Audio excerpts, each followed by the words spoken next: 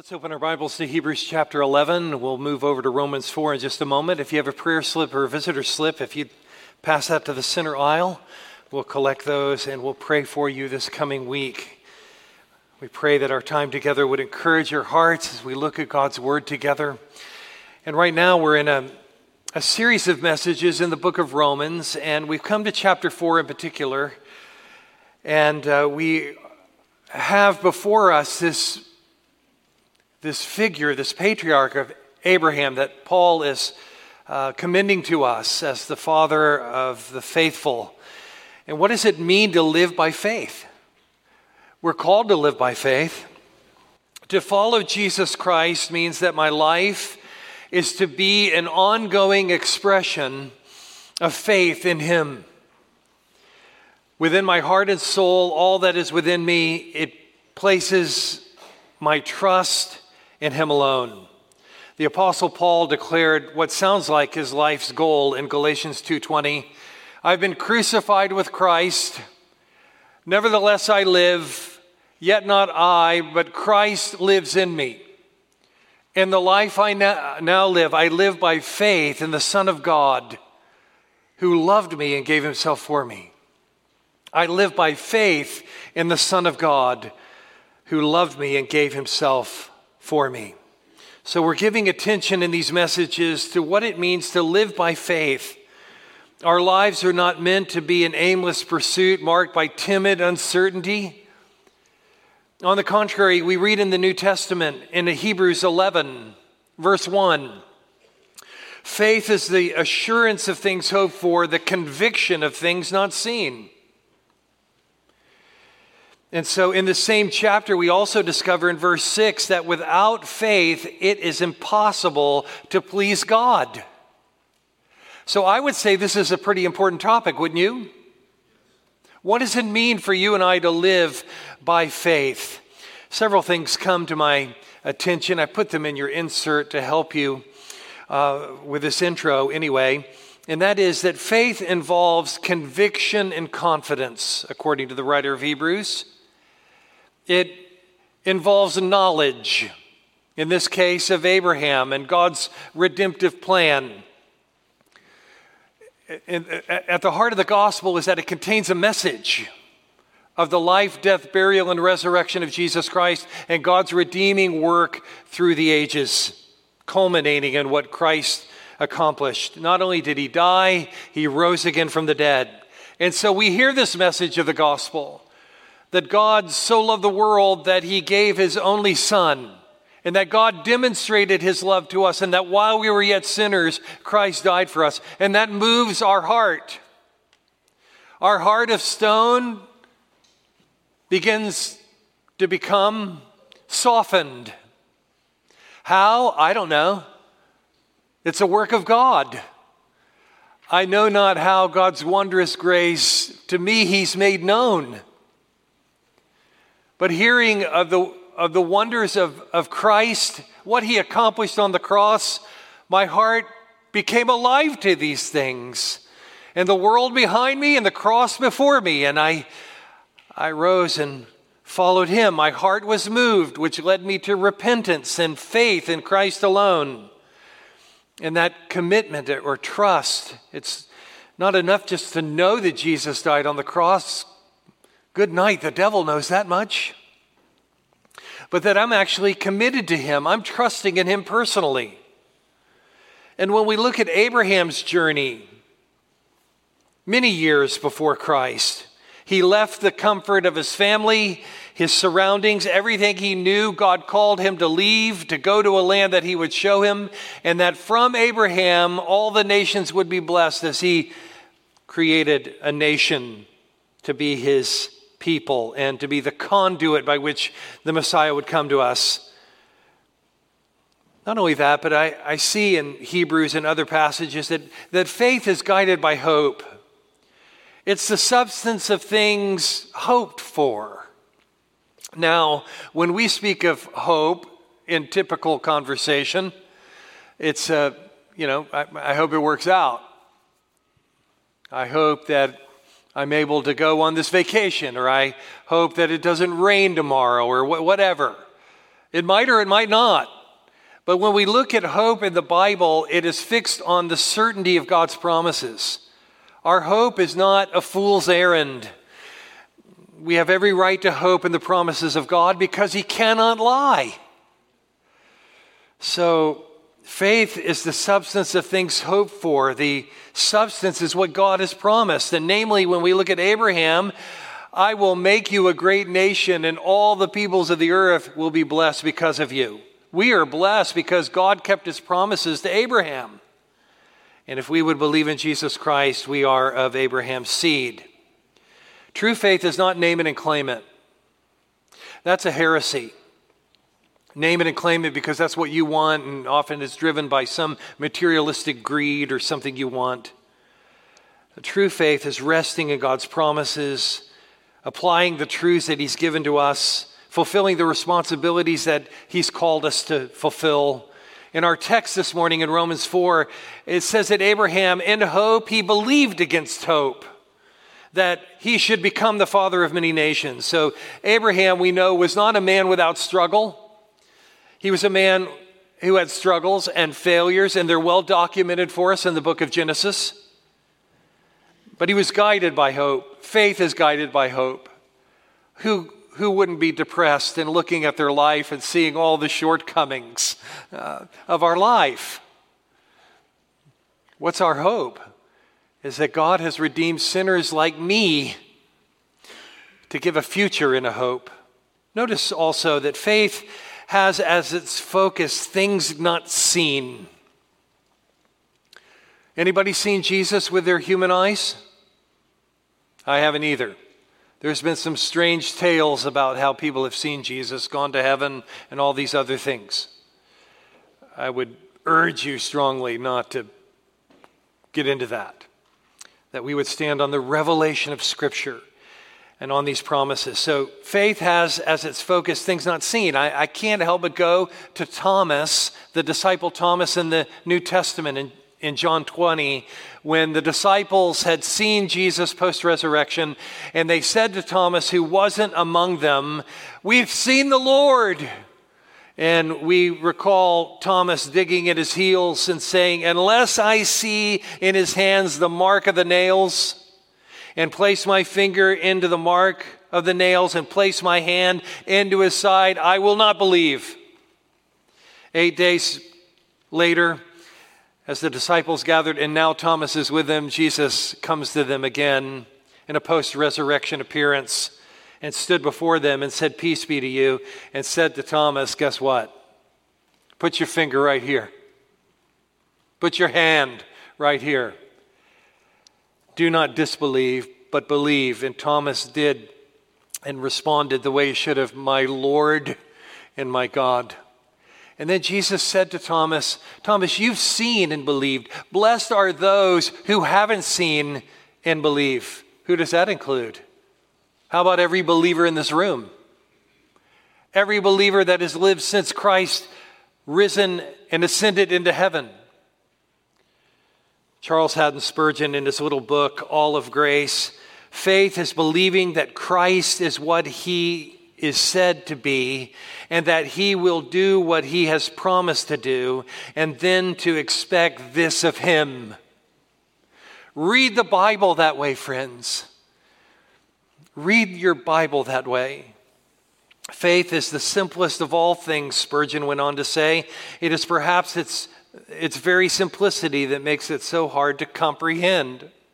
So what I don't want to do in our talk about living by faith is you leaving here saying, "I don't know what he's talking about." This is a basic command of what it means to be a believer. Notice something else by way of introduction. Faith is essential to pleasing God. If you have within your heart at all a heart to please God, know this, that it requires faith.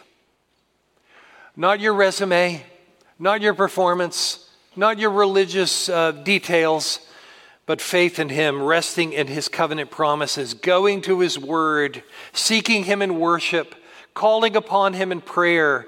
I would say that one of the sure signs of falling away from God is to neglect your prayer life, to neglect His word. living life coram Deo before the face of God. With this understanding of what true faith is, we grasp why Paul holds up for us Abraham in Romans 4 as the father of all who would believe. Thomas Brooks said, "Example is the most powerful rhetoric." And when we look at Abraham, think of him being in Ur of Chaldees and God coming to him and calling him away from all that is familiar. It's an example to us. Would I have gone? Would I have yielded to God's call? I believe it was effective, fulfilling what God intended. He walked in obedience with the Lord. And so, without examples, this kind of life seems like impossible. How could I ever live this way? So I am grateful that we have such a personal example before us to look and to learn. And the Bible, in an absolutely amazing flourish, presents men and women of the faith and all of their weaknesses and all of their shortcomings, presents them. Nevertheless, we see here that Abraham walked with God. He walked with him. So let me look at our text this morning, back at Romans 4, and I want to look at verses 13 through 25. And just ask this morning on the front end, are you living by faith? Are you living by faith? That doesn't mean we don't have times where we're afraid. We're tempted not to believe. We're tempted to, God doesn't keep his promises. This is just such a foolish thing for you to embrace. We're tempted to think that way. But faith comes by hearing, and hearing by the word of God. And so coming to passages like this, I've been praying this week that God would give us just tremendous encouragement to trust him. I don't know what you have on your heart this morning as you've come into this assembly. I'm confident there's some that have major burdens, major struggles, major battles. I would hold up before you, believe in God. Believe in his promises. Trust your soul to the promises of Jesus Christ. He will never leave you or forsake you. So in our time together, I want to look first at Romans 4, verses 13 through 25. God's promises come through the righteousness of faith. We've talked about what's the entrance requirement into heaven? That's righteousness. That poses a huge problem for us since none of us are righteous, no, not one. But there was a righteous one, Jesus Christ the righteous, who died and paid the penalty for our sins, that by trusting in him, his righteousness is credited to us. That's what it means to be justified by faith. In verses 13 through 15, for the promise to Abraham and his offspring that he would be heir of the world did not come through the law, but through the righteousness of faith. Abraham was not justified by his circumcision. He was not justified by keeping the law of Moses. He lived 500 years before. He didn't even know there was a law, which I think is the point. He wasn't saved by his circumcision. He wasn't saved by a law he didn't know. He was saved how? By faith. The same way Abel was saved, the same way Enoch was saved, the same way Noah was saved, the same way Abraham was saved, we are saved. And that's by faith in Jesus Christ. And so Abraham had no way of knowing the demands of the law. The way to God was never through ceremony. The way to God's approval is not based upon your personal performance. I think that was Cain's problem. He brought this fruit basket as an object of worship, and without faith, and likely because it was the wrong kind of offering, he said, here, you ought to accept this. Look how good it looks. And God had no regard for Cain's offering. It was not offered in faith and not offered in obedience. Verse 13, the promise to Abraham and his offspring. What was the promise? A land. Go to the land that I will show you. A people, numerous, so numerous that they couldn't be numbered. Like the dust of the earth, the stars of the sky. a blessing to the entire earth. Do you realize this covenant promise in Genesis 12, which we've looked at many times, has come to us right now? And what is encouraging to me as a believer in Jesus Christ is to align ourselves with the promises of God through the centuries. A future Redeemer. Abraham believed that gospel. He didn't have all the particulars. He didn't know Jesus' name that was given to him at his birth. He just knew that he was coming and that God would provide everything that he needed. A dear brother in our church texted me several weeks ago as we were entering into Romans 4, and he said, "What makes us children of Abraham is not our physical resemblance to him, but our spiritual resemblance to him." Do you believe God in that way? The Old Testament believers had the promise of a coming Messiah who would take away sin. They believed God, even though their understanding of the Messiah was incomplete and somewhat vague. God has always approved and recognized the person of faith. Do you want to please God? It's not by the works of righteousness that you think you do. It's by trusting in what he has provided. And so this righteousness, I often mention this when it comes up in the Scripture, that Scripture presents three types of righteousness. One we want to avoid altogether, and that is self-righteousness, and that is captured by Jesus' interaction with the Pharisees. I was taken by John 8, and would urge you to turn there with me to John chapter 8.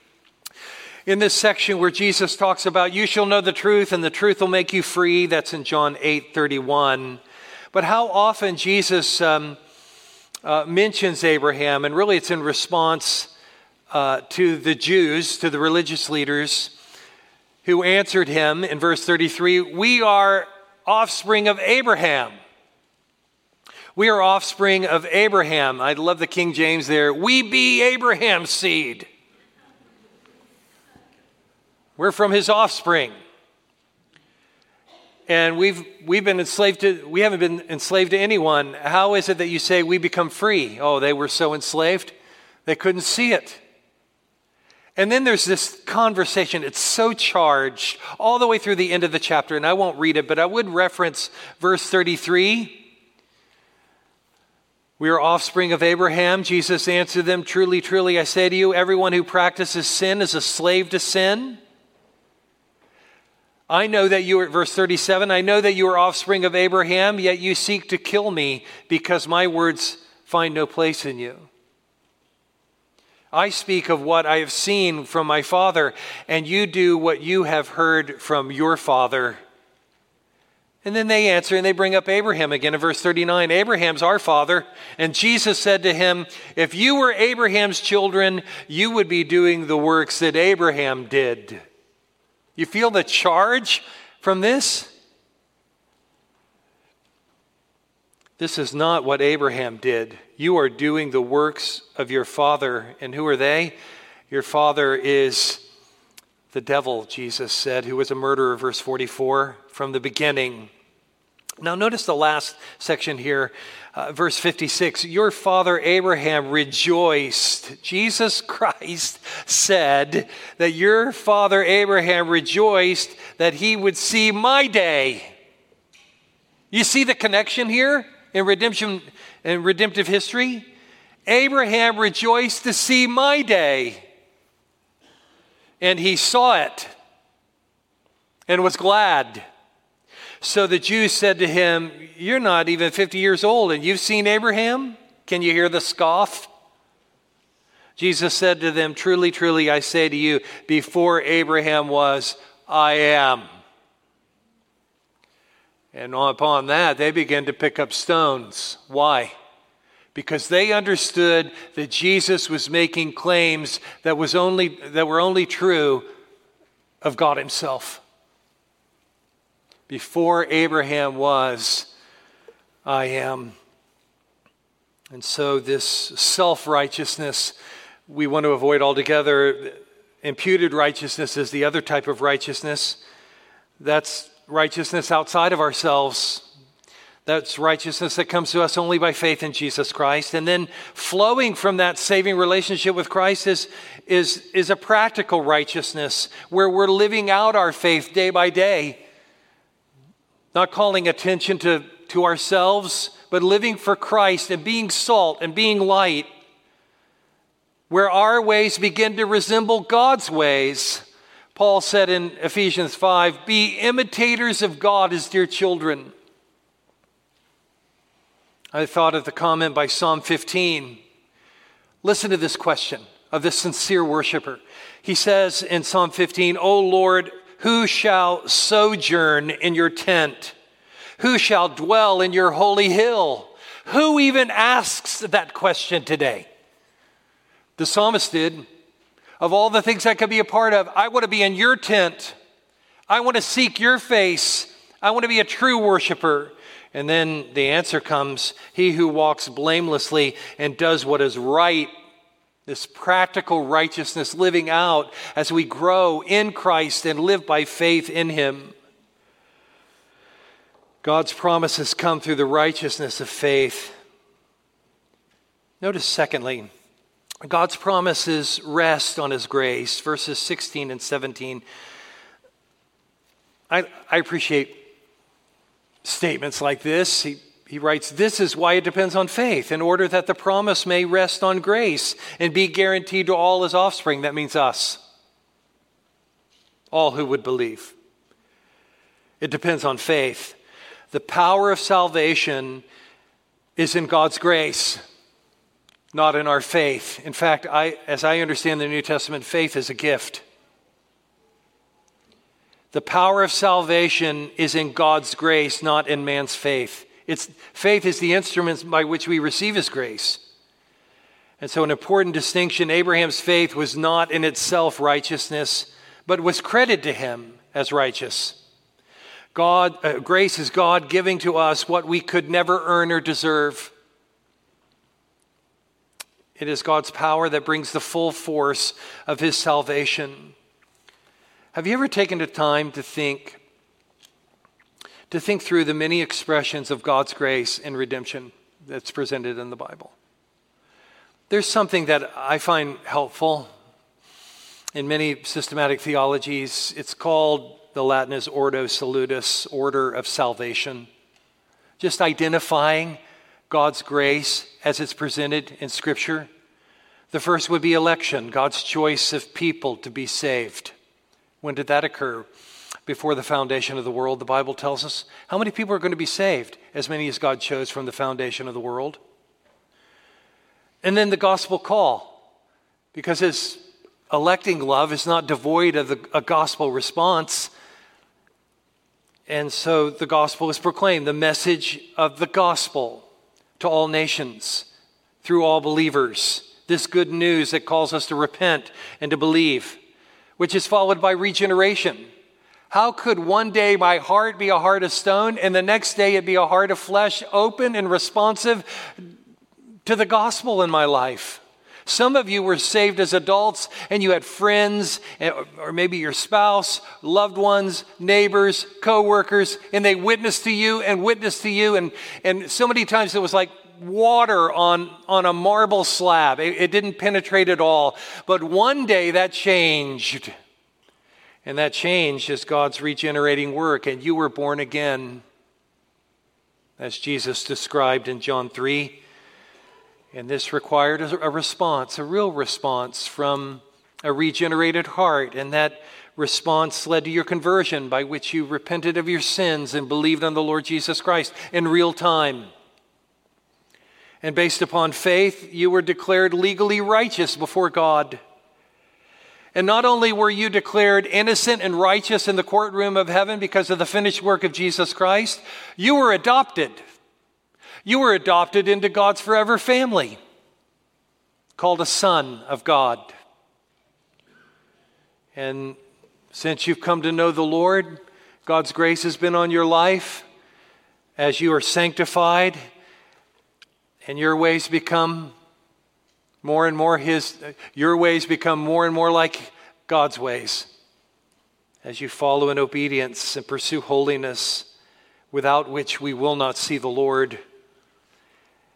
And true saving faith is seen in the grace that it perseveres to the end. Well, I know people, and they said they once believed in Jesus, but they don't walk with him anymore. In fact, they hate the church and everything to do with the Bible and don't want to hear it. What do you say about them? I would just simply say that's the mark of someone who never knew the Lord. To employ John's tongue twister in 1 John 2:19, they went out from us, but they were not of us. For if they would have been of us, they would no doubt have continued with us. But they went out to really show what was manifest in their heart. And then how about the grace even seen in death? Where the believer in Jesus Christ goes where? Absent from the body, where? Present with the Lord.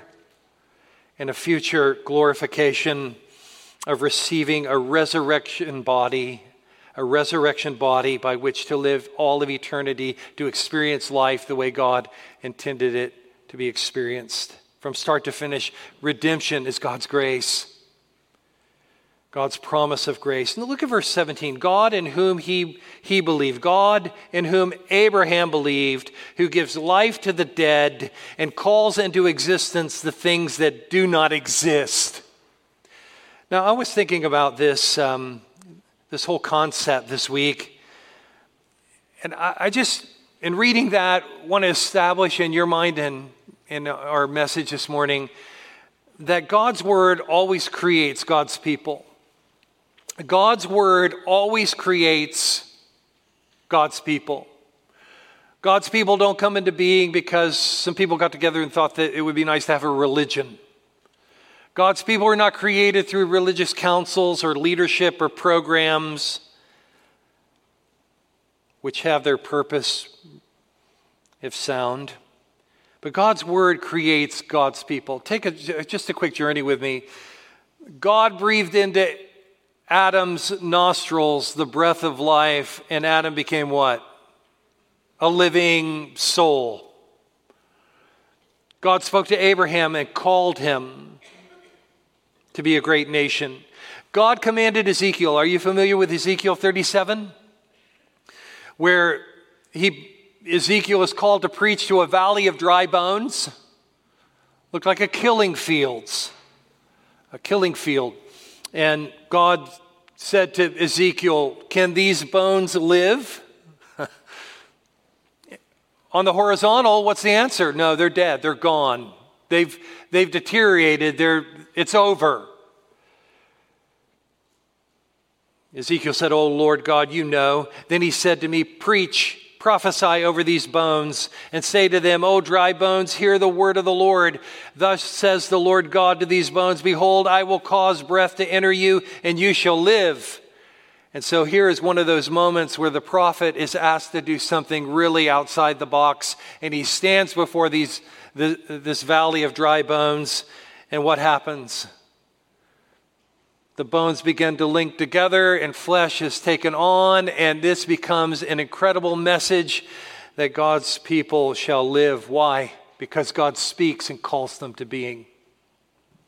I was reading in James this week. Listen to this. James saying of the Lord, of his own will he brought us forth by the word of truth,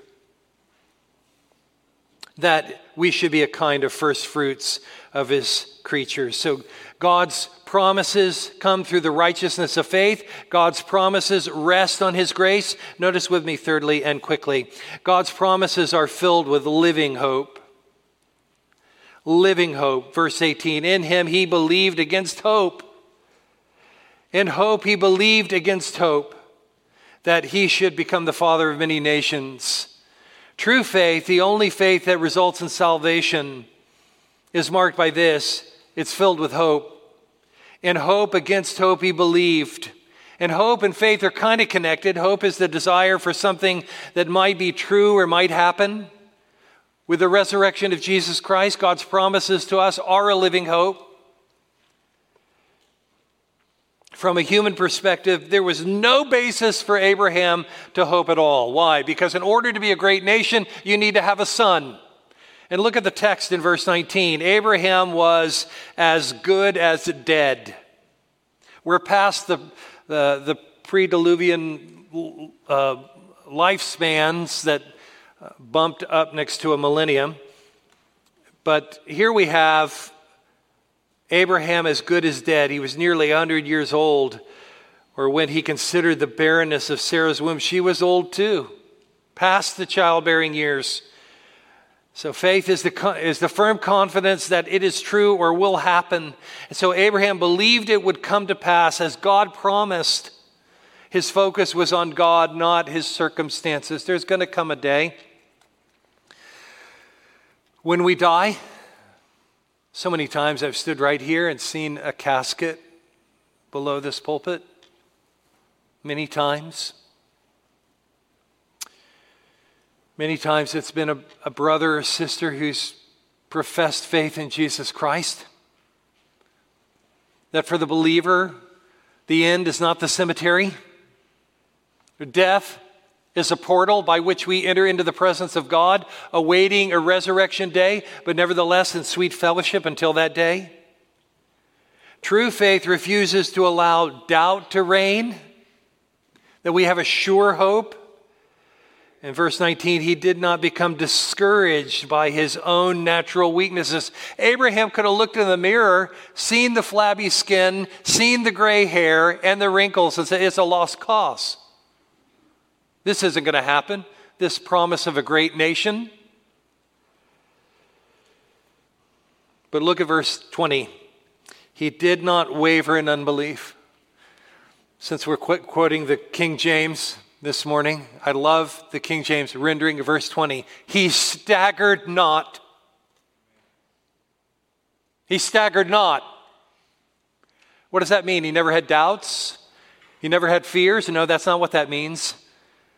Even through his doubts and his fears, he saw the promises of God and continued on. Friend, persevere in the promises of God. Rest in his promises. He grew strong in his faith and he gave glory to God. True faith gives glory to God. Look at that in verse 20. He did not waver, but he grew strong in his faith and he gave glory to God. What a great statement. Godly faith is not full understanding, but full trust. There's so many times God will bring tests like that into our lives, won't he? Who are you going to trust, me or your circumstances? It glorifies God. Faith, which is a gift from God, gives God all the credit. All of the credit. This is how I want to close this message. In preparation for the praise team to come, Jesus said in John 18, when the Son of Man comes, that means Jesus talking about his return, when the Son of Man comes, will he find faith on earth? If it's impossible to please God without faith, if I'm lost, if I don't have saving faith in Jesus Christ, and Jesus is saying, will I find faith on earth? Here's what I hope we would say as we take of the bread and drink of the cup. Here's what I hope would be the resolve of our heart. It'll be found in me. It will be found in me. Though all men are liars, God is true. And that's where I'm going to stand. Regardless the criticism, regardless the indifference, I stand on the promises of Jesus Christ. Let it be said of us that the Lord is our passion and that his promises are the anchor of our soul in the storms of this world. I'm going to ask the praise team to come. John, if you would come and lead us. And as they come, I pray that we would give our hearts to the Lord afresh and anew, to bring our doubts and fears to him, to remember the example that has been given to us in Scripture, and that we would seek the Lord and trust and rest in his promises. Let's stand together as we sing.